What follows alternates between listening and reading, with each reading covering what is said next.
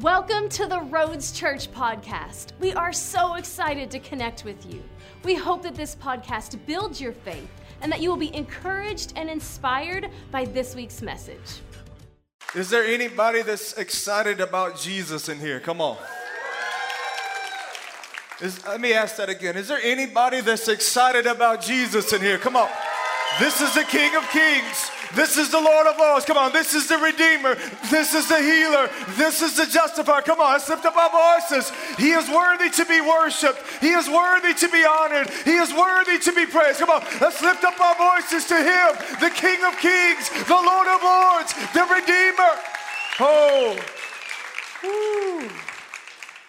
I just love Jesus. I don't know if you can tell, but I love being with Jesus. I love being in the house of the Lord. I love being able to gather with family and worshiping God together. Amen. I do have a confession to make. Can I confess as a minister to you this morning? Okay, nobody wants to say yes to that. Pastor picked me up at the airport Friday, and as soon as I saw him, I repented for not working out, you know. I'm like, I'm going straight to hell if I don't work out tomorrow. How many of us love our pastors over here? They're amazing people. Let's give them a hand. Come on. You didn't know what I was going to confess to, did you? Some of you look scared, like, oh, the minister is confessing. Hey, listen, family, I am just super excited to be here. Like Pastor said, my name is William Wood. I do work with a ministry called Global Awakening. How many of you are familiar with Global Awakening? Awesome, awesome, awesome. Dr. Randy Clark is our overseer. He's also my spiritual father. And for you that follow us and know us, you know that we have an extreme value for equipping the saints for the work of ministry. You know, that's the aim that we have as a ministry, is to equip the church to represent Jesus well in their society, in their culture, everywhere that they go. Just this past year, we saw over 500,000 people come to the Lord. Come on. Let's give Jesus praise for that. Come on. And with that being said, I did bring some product with me. Now, keep in mind, I do not bring product to make money. I bring product to make disciples. That's why I bring product. I would like to sow a seed into someone's life this morning and to bless someone with a free teaching. So if anyone can get up here the quickest can have this teaching. Let me see who's going to do that. Oh, boy. Bless you. He kind of has an advantage to do that. That kind of reminds me, both of you running. I was in Denver, Colorado recently. We were doing a conference, and I said that, and I literally had two people from both ends come run, and they got to the center where I have the teaching, and they hit each other and both fall out. I'm like, both of you need to get saved right now. I'm kidding. But it was like, I shouldn't do that, but, you know, it is what it is. Are you guys excited to be in the house of the Lord? I feel like I have a very strategic and timely message for you this morning, but before I get into this teaching, let's go to the Lord in prayer. Father, we just invite you to be among us, to be with us, Lord. We thank you for the privilege and the honor that we have as sons and as daughters to gather together as family and to worship you as Creator and to worship you as Lord. And even for myself, Lord, I ask that you would wear me like a glove this morning, that you would communicate your word and your gospel and your truth and your understanding through me with clarity, with wisdom, with understanding, and with power and conviction, God. And so, Lord, I just thank you so much for this privilege as a son to be able to talk to your family and to my brothers and sisters in Christ. In Jesus' name. As you can tell, I'm already using the language of family, and that's exactly what I want to talk to you about this morning, is the family of God. How many of us know that the culture of heaven is family? When you read from Genesis to Revelation, you'll see the blueprint and culture of heaven, the culture of the kingdom of God, and that is the context of family, the context of relationships. I would even go far as saying this, that one of the pillars in the kingdom of God is the culture of family. It is family itself. But not only is family a pillar in the culture of heaven, family is also a pillar in the culture of society in which we live now. This is one of the things that I feel like the world is looking for right now, the world needs right now, is the people of God, the family of God, to create and establish the pillar in society that we so desperately need right now, which is family. Amen? Would you agree with that? The enemy has done his best to come against family and to divide family and to destroy family and to cause us to no longer be in unity, but to look at each other not as people that complete one another, but as people that are in competition with one another. And all of those things are tactics of the enemy to destroy a pillar in society that keeps community. And so that's what I want to talk to you about this morning, but I want to share with you some statistics that I've been studying through the last couple of days, and it says this: 40 to 50% of marriages in America end in divorce. 35 to 40% of children in America grow up in a single-parent household. 25 to 30% of children in America grow up with unmarried parents. So even though there's a family there, but they're still not going with the biblical model of marriage and union. And then that means 25 to 30% of children in America grow up with the potential of healthy family. That is not very good statistics, is it? Only 25% of people that you see in society right now, this is just America, this is just in our country, only 25% of those families have the opportunity to see a picture of healthy family. So let me ask you, family, what is our response to this situation? What is our response to this issue in society? Let me say it a different way. What is God's response to this issue? I would like to suggest it is Christ in you, the hope of glory. Let me say that one more time on this side. It is Christ in you, the hope of glory. Amen. You see, the beautiful way that God works on earth today is through his people. You can see it in Genesis chapter 1 and Genesis chapter 2, that it was always God's intention to flow through his creation and to use his creation to reveal his values, to reveal his glory, to reveal his culture, to reveal his family atmosphere. A matter of fact, I can even say it this way: God is seeking the partnership of your will so that his can be accomplished. I want you to think about what I just said. God is seeking the partnership of your will so that his can be accomplished. That means you can have as much of God's will as you will. You see, God isn't interested in doing things for you. He's interested in doing things through you, because he does not create people without giving them purpose. And when he gives you responsibility, he's creating the opportunity for purpose to be expressed. He's created inside of you an avenue for your design to be expressed. So once again, I would like to suggest to you that an answer to society and an answer right now to creating healthy family is Christ in you, the hope of glory.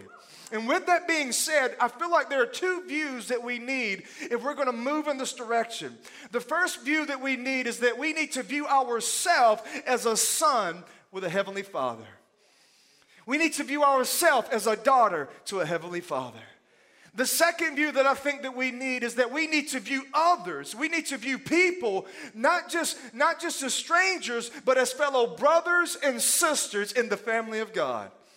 Isn't that beautiful? Why are these two views important? Because number one, when you look to Jesus, he equips you to be able to look through Jesus. Matter of fact, I want you to go to the Bible right here in Hebrews chapter 1.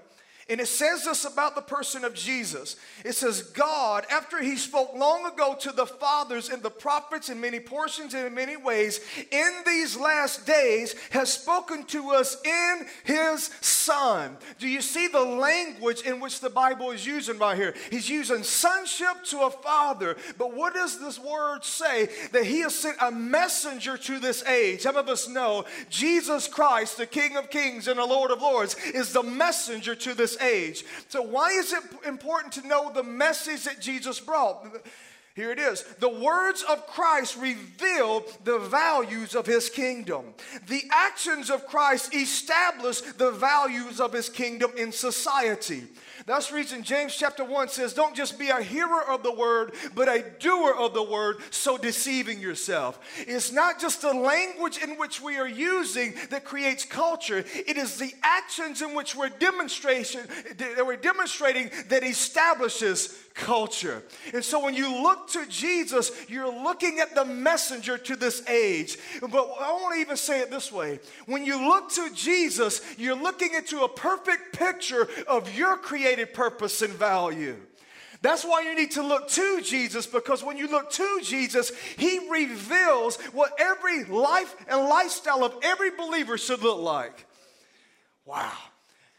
Just imagine how differently your life would be and how different your approach to life would be. And when you study the Gospels, you don't just look at Jesus and what he did for you, but you look at Jesus as what he did as you. The word Christian means little Christ. That means when I give my life to Jesus, I lose my right to represent myself. Now I represent a God. Now I represent a king. Now I represent a father. Now I represent a family that has a different set of values. And these values are to bring health and healing to society.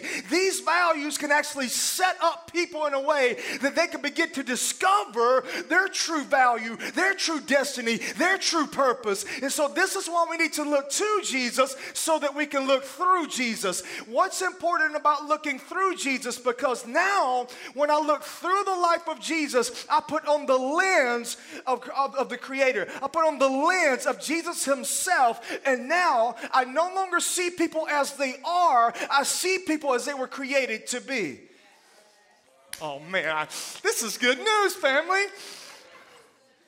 But why is it important to look at myself first? Because by looking at ourselves first, listen, we don't need to try to fix other people until we get ourselves properly founded upon God's word. You see, this is why I want us to look at ourselves in relation to the Father, because now when I look at myself and I look at the way that I need to respond, now everything that I do isn't based on what people do to me. In other words, people's bad actions should never determine your good deeds. If we would stop trying to fix everybody else and focus on our relationship with God, then we would stop reacting to issues and start responding to the heart of the Father. You see, society is looking right now for a proper context of family. Society is looking for right now for sons and daughters to awaken, to arise and shine and reveal the answer to society, which is Jesus Christ himself. Christ in you, the hope of glory. See, we need to begin to look at ourselves as God's answer to the world's problems. That'll change your prayers, won't it? You see, God doesn't want to do things for you. He wants to do things through you. And so you need to understand that you're not living in this area by accident. God has placed you in this area, and he has placed in you his spirit. He has placed in you his authority, his power, and his kingdom. And he says, now you as my son and you as my daughter, reveal my values and establish family. Isn't that beautiful? Matter of fact, I want to say it a different way to you. Romans chapter 8 verse 15 goes on to say this. You have not received a spirit that makes you fearful slaves. Instead, you received God's spirit when he adopted you as his own children. Now we call him Abba, Father. Listen to this. For his spirit joins with our spirit to affirm that we are God's children. Isn't that beautiful? This is amazing. And why do I want to reference and read this passage of Scripture? Because this gives us a context of understanding. We all know that Jesus was fully man and he was also fully God. In a similar way, you are fully human, but yet you're filled by God's Spirit. Come on now. If that doesn't get you excited, your wood is wet. You need to dry that wood out so it can catch on fire this morning, amen? In other words, what am I saying? When you become a born-again believer, your spirit and God's spirit is joined together in union, and it makes up the new creation. That means in your spirit right now, you look just like Jesus. That means in your spirit right now, you are righteous and holy and pure. That means in your spirit right now, wow, you're able to live from the fullness of Christ within. And that same spirit is inside of you saying you're a son, you're a daughter to a heavenly Father because he dwells within you. How would your life look How would it be different if you viewed yourself as that holy temple where God's Spirit dwells? 1 Corinthians 3 verse 16 says, do you not know that you are the temple of God where the Spirit of God dwells? Do we realize that this building is a house of prayer, it is a house of worship, but so are you a house of prayer, so are you a house of worship. And so when you go into society, you set up temples of worship. And you show people how to worship the Creator through your words and through your actions. Is this helping anybody? This perspective right here has absolutely changed my life, family. I don't just look to myself, I look to Christ within, and I understand that when I look at Jesus, I'm looking at a perfect picture of my created purpose and my created value. A matter of fact, I could even say it this way: any way of thinking that would undermine the identity of Jesus undermines my purpose. Any way of thinking that's inconsistent with the person of Jesus is inconsistent with the purpose you have in your life. Oh, man. I thought that was going to get somebody excited, but I guess not. This is why I'm bald. Really. Like the fire of God burned my hair off a long time ago, you know. Like, I love Jesus, man. I go after him with everything that I am because I know the life that I live, and I know the drugs that I've done, and I know the sins that I've committed, but I also know the Jesus that I have met. I know the King of Kings that I have met, and I know the Redeemer, and I know the Justifier, and I know what he'll do to your life and for your life. Oh, man. The second view that we need is we are to view people as fellow family members, brothers and sisters in Christ. Luke chapter 15 verses 1 through 2 begins to paint this beautiful picture. Jesus begins to address two different mindsets in this chapter. And so what I want you to do is when you go back home, I want you to study the parables in this chapter because it's going to give you a picture of what Jesus is addressing in these first two verses. Luke 15 verse 1 says this: now all the tax collectors and sinners were coming to him to listen. Everyone say the lost. Both the Pharisees and the scribes began to grumble. Everyone say the religious. Saying, this man receives sinners and even eats with them. You know, how dare Jesus hang out with people that need help? You know? What is this revealing right here in this first two verses? It reveals, number one, a value system of heaven is that Jesus has come to go for the lost. But what does it also expose? The value system of most religious people is that they disassociate themselves from the very ones they're called to reconcile. You see, religious people think their holiness is found in their separation from the world instead of their union with Christ. And so what will happen, a religious person says, well, I can't go over here and I can't hang out with those people because it's not going to project a proper image. Jesus wasn't concerned about his image. He was concerned about their redemption. And so when we get to a point where we value the voice of God more than we do the fear of man, now we begin to present the pure gospel. Because now it's about bringing reconciliation, not my dignity in the way that I appear before man. So Jesus right here is exposing these two belief systems. He's revealing his value system and he's exposing the religious mindset of the day. Now, we're going to get all the way to the parable which most people will identify and recognize as the parable of the prodigal son. Luke chapter 15 verse 11.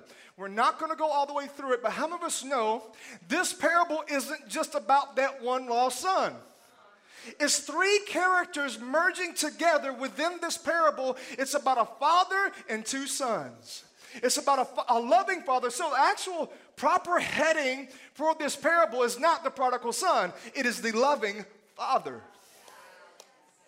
This is the proper heading of this parable. But I want you to notice right here, in Luke chapter 15, verse 11, the very first statement that Jesus makes right here, and he's reconciling these two things. He says, and he said, a man had two sons.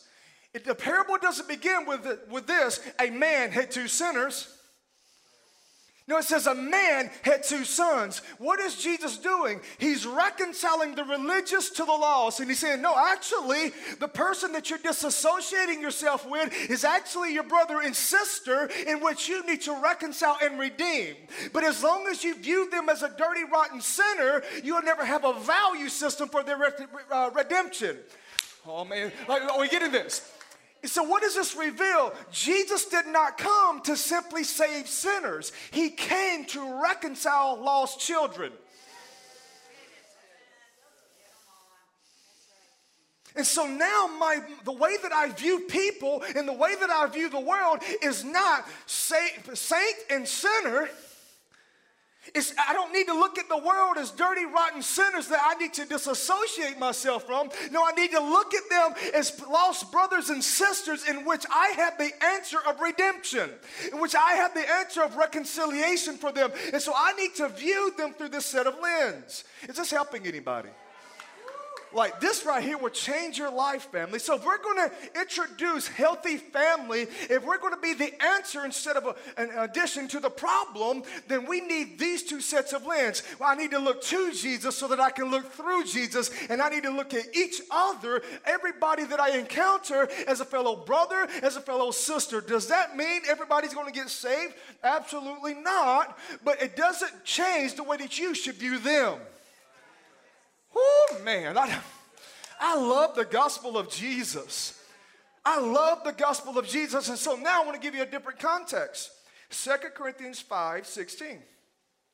Jesus gives us another set of lens to see through. In my redemption, in my reconciliation, in my advancement and establishment of family, I have to have this view. It says, therefore, from now on, we recognize no one according to the flesh. Even though we have known Christ according to the flesh, yet now we know him in this way no longer. Therefore, if anyone is in Christ, come on now, he is a new creature. Old things passed away. Behold, new things have come. Now, all of these things are from God, listen to this, who reconciled us to himself through Christ and gave us the ministry of reconciliation, not the ministry of judgment, not the ministry of accusation, not the ministry of division, not the ministry, listen to this, of judgment. You've been given the ministry of reconciliation, which means your voice should be anchored in reconciling instead of judging. Do you realize when you allow yourself to begin to accuse, you've come under the spirit of the Antichrist. And now Satan is using your voice to authorize his purpose. Why does the enemy want your identity? It's because he is seeking the authority of your voice.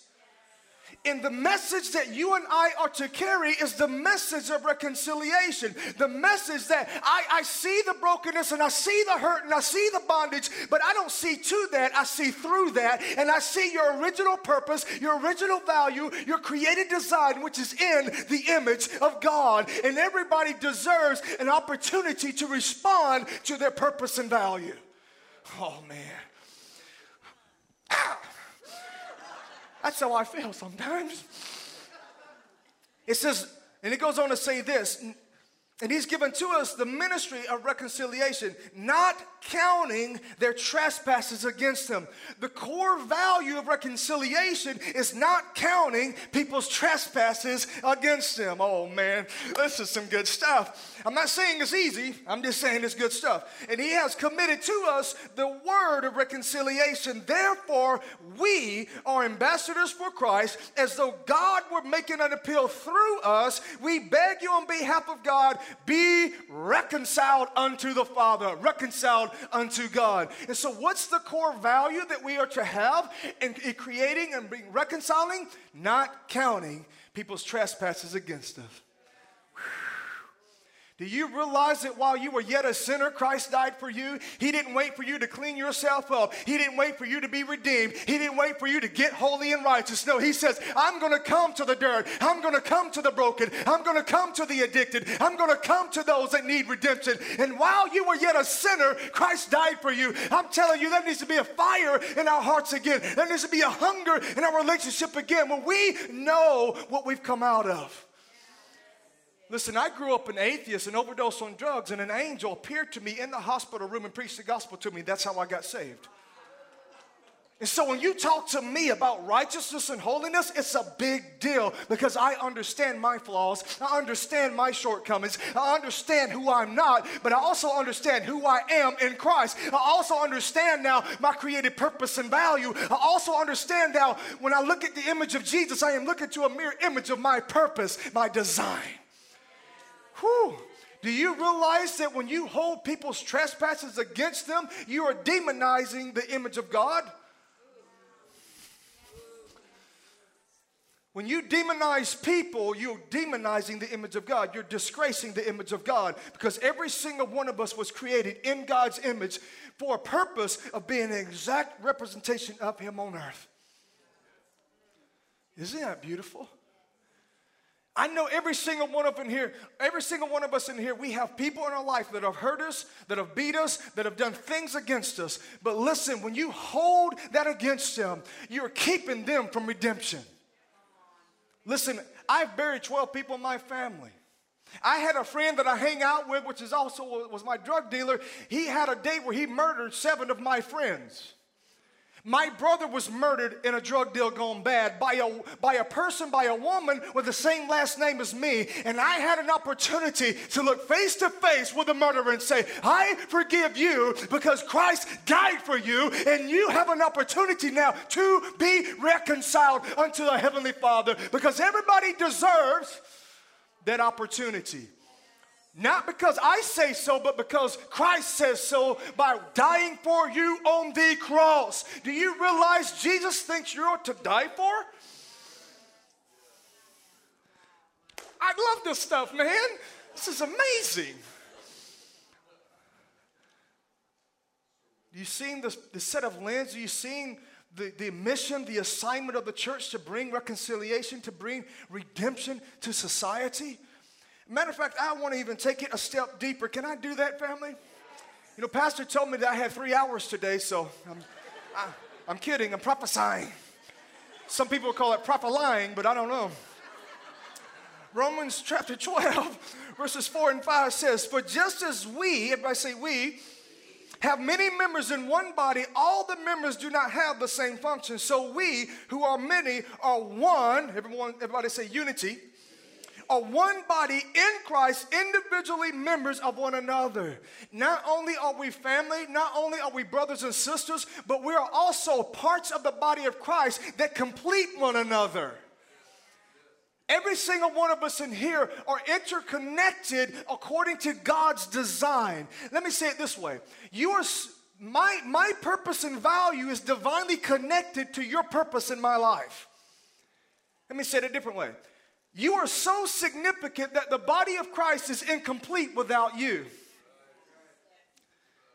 It's incomplete without you. Why? Every single one of us in this room, we carry an aspect of the nature of God that nobody else on this planet can reveal in the same way that you and I can reveal it. And so when we fail to reveal that, we rob the world of an aspect of Jesus they need. I feel like a boxer. I don't know why, but it's true.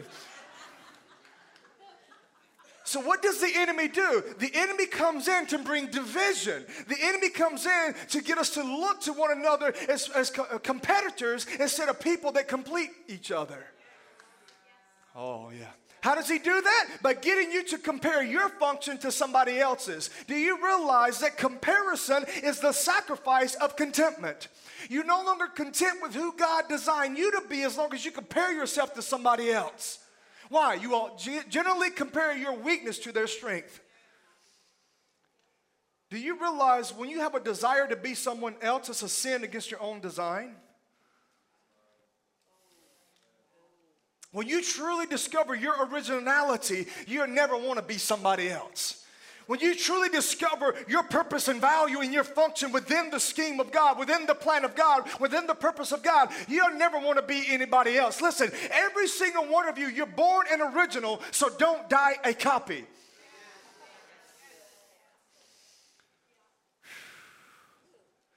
Because when you copy yourself after somebody else, you just become a cheap imitation of their purpose.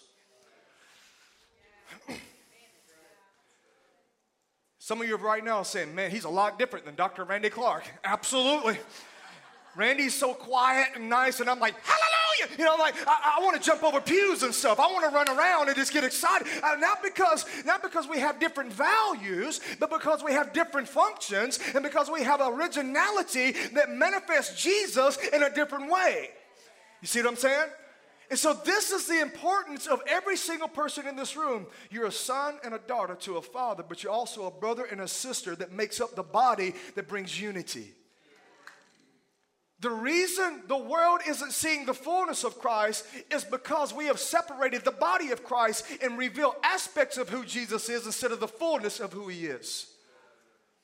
If the enemy can cause us to divide, he dismembers and disembodies the power of Christ on earth. Now listen to this. He dismembers the body of Christ on earth, or disables the body of Christ on earth.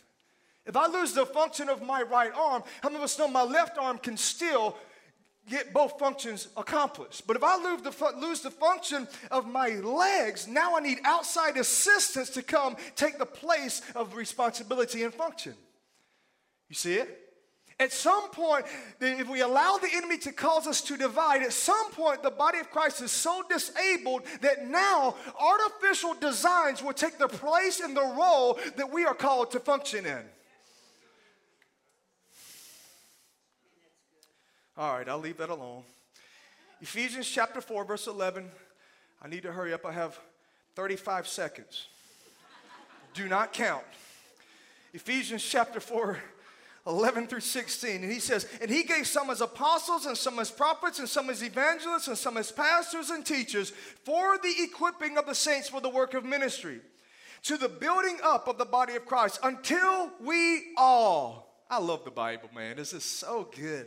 Until we all attain unity of the faith, knowledge of the Son of God, and to a mature man, to the measure of the stature which belongs to the fullness of Christ.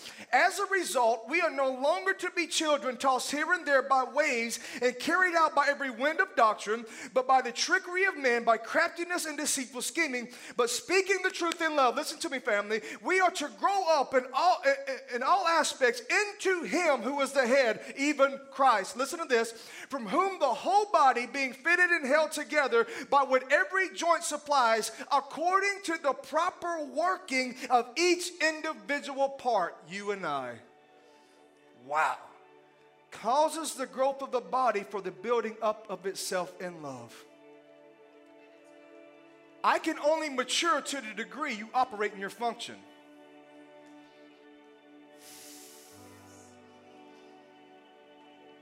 God is not going to allow me to run this race in such a way it dislocates me from the body of Christ. Any understanding of identity that raises up individuals is an unbiblical perspective of identity and sonship. God is interested in a people. God is interested in a family. God is interested in us as a whole, representing him as a whole. And so you may be asking yourself right now, well, William, what are some practical things that I can do? What are some practical applications I can have to my life to demonstrate this in society? I want to give you 3 things that you can do. There's 3 values of healthy family. Number 1 is this: community. Why is community important? Community provides a place for people to belong.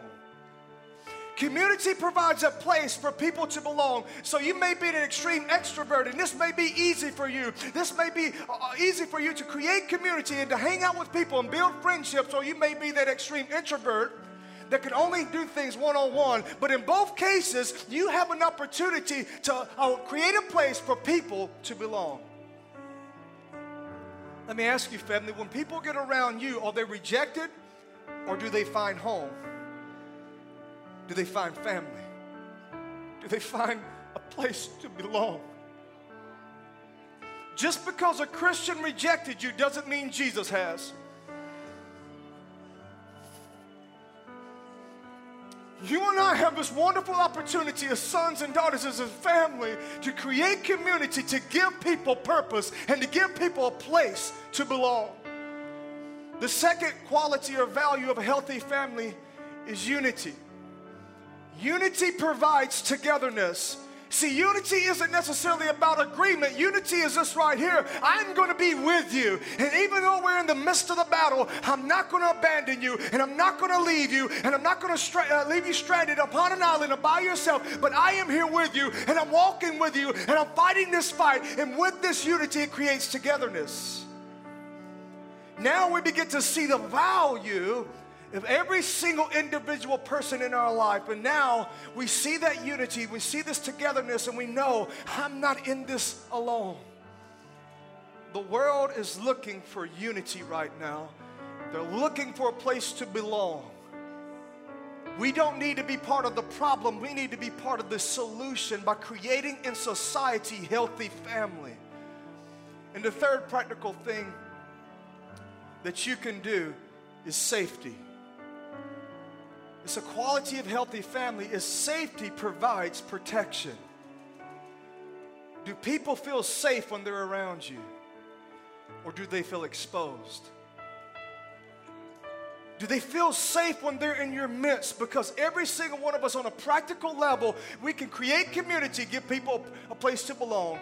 We could create unity, accomplish togetherness, and we could create safety where they feel comfortable exposing their weaknesses so that they can be healed. The Bible says love covers a multitude of sins. Why does love cover sin? Not so that you can continue in it, but so that you can deal with it under the protection of love.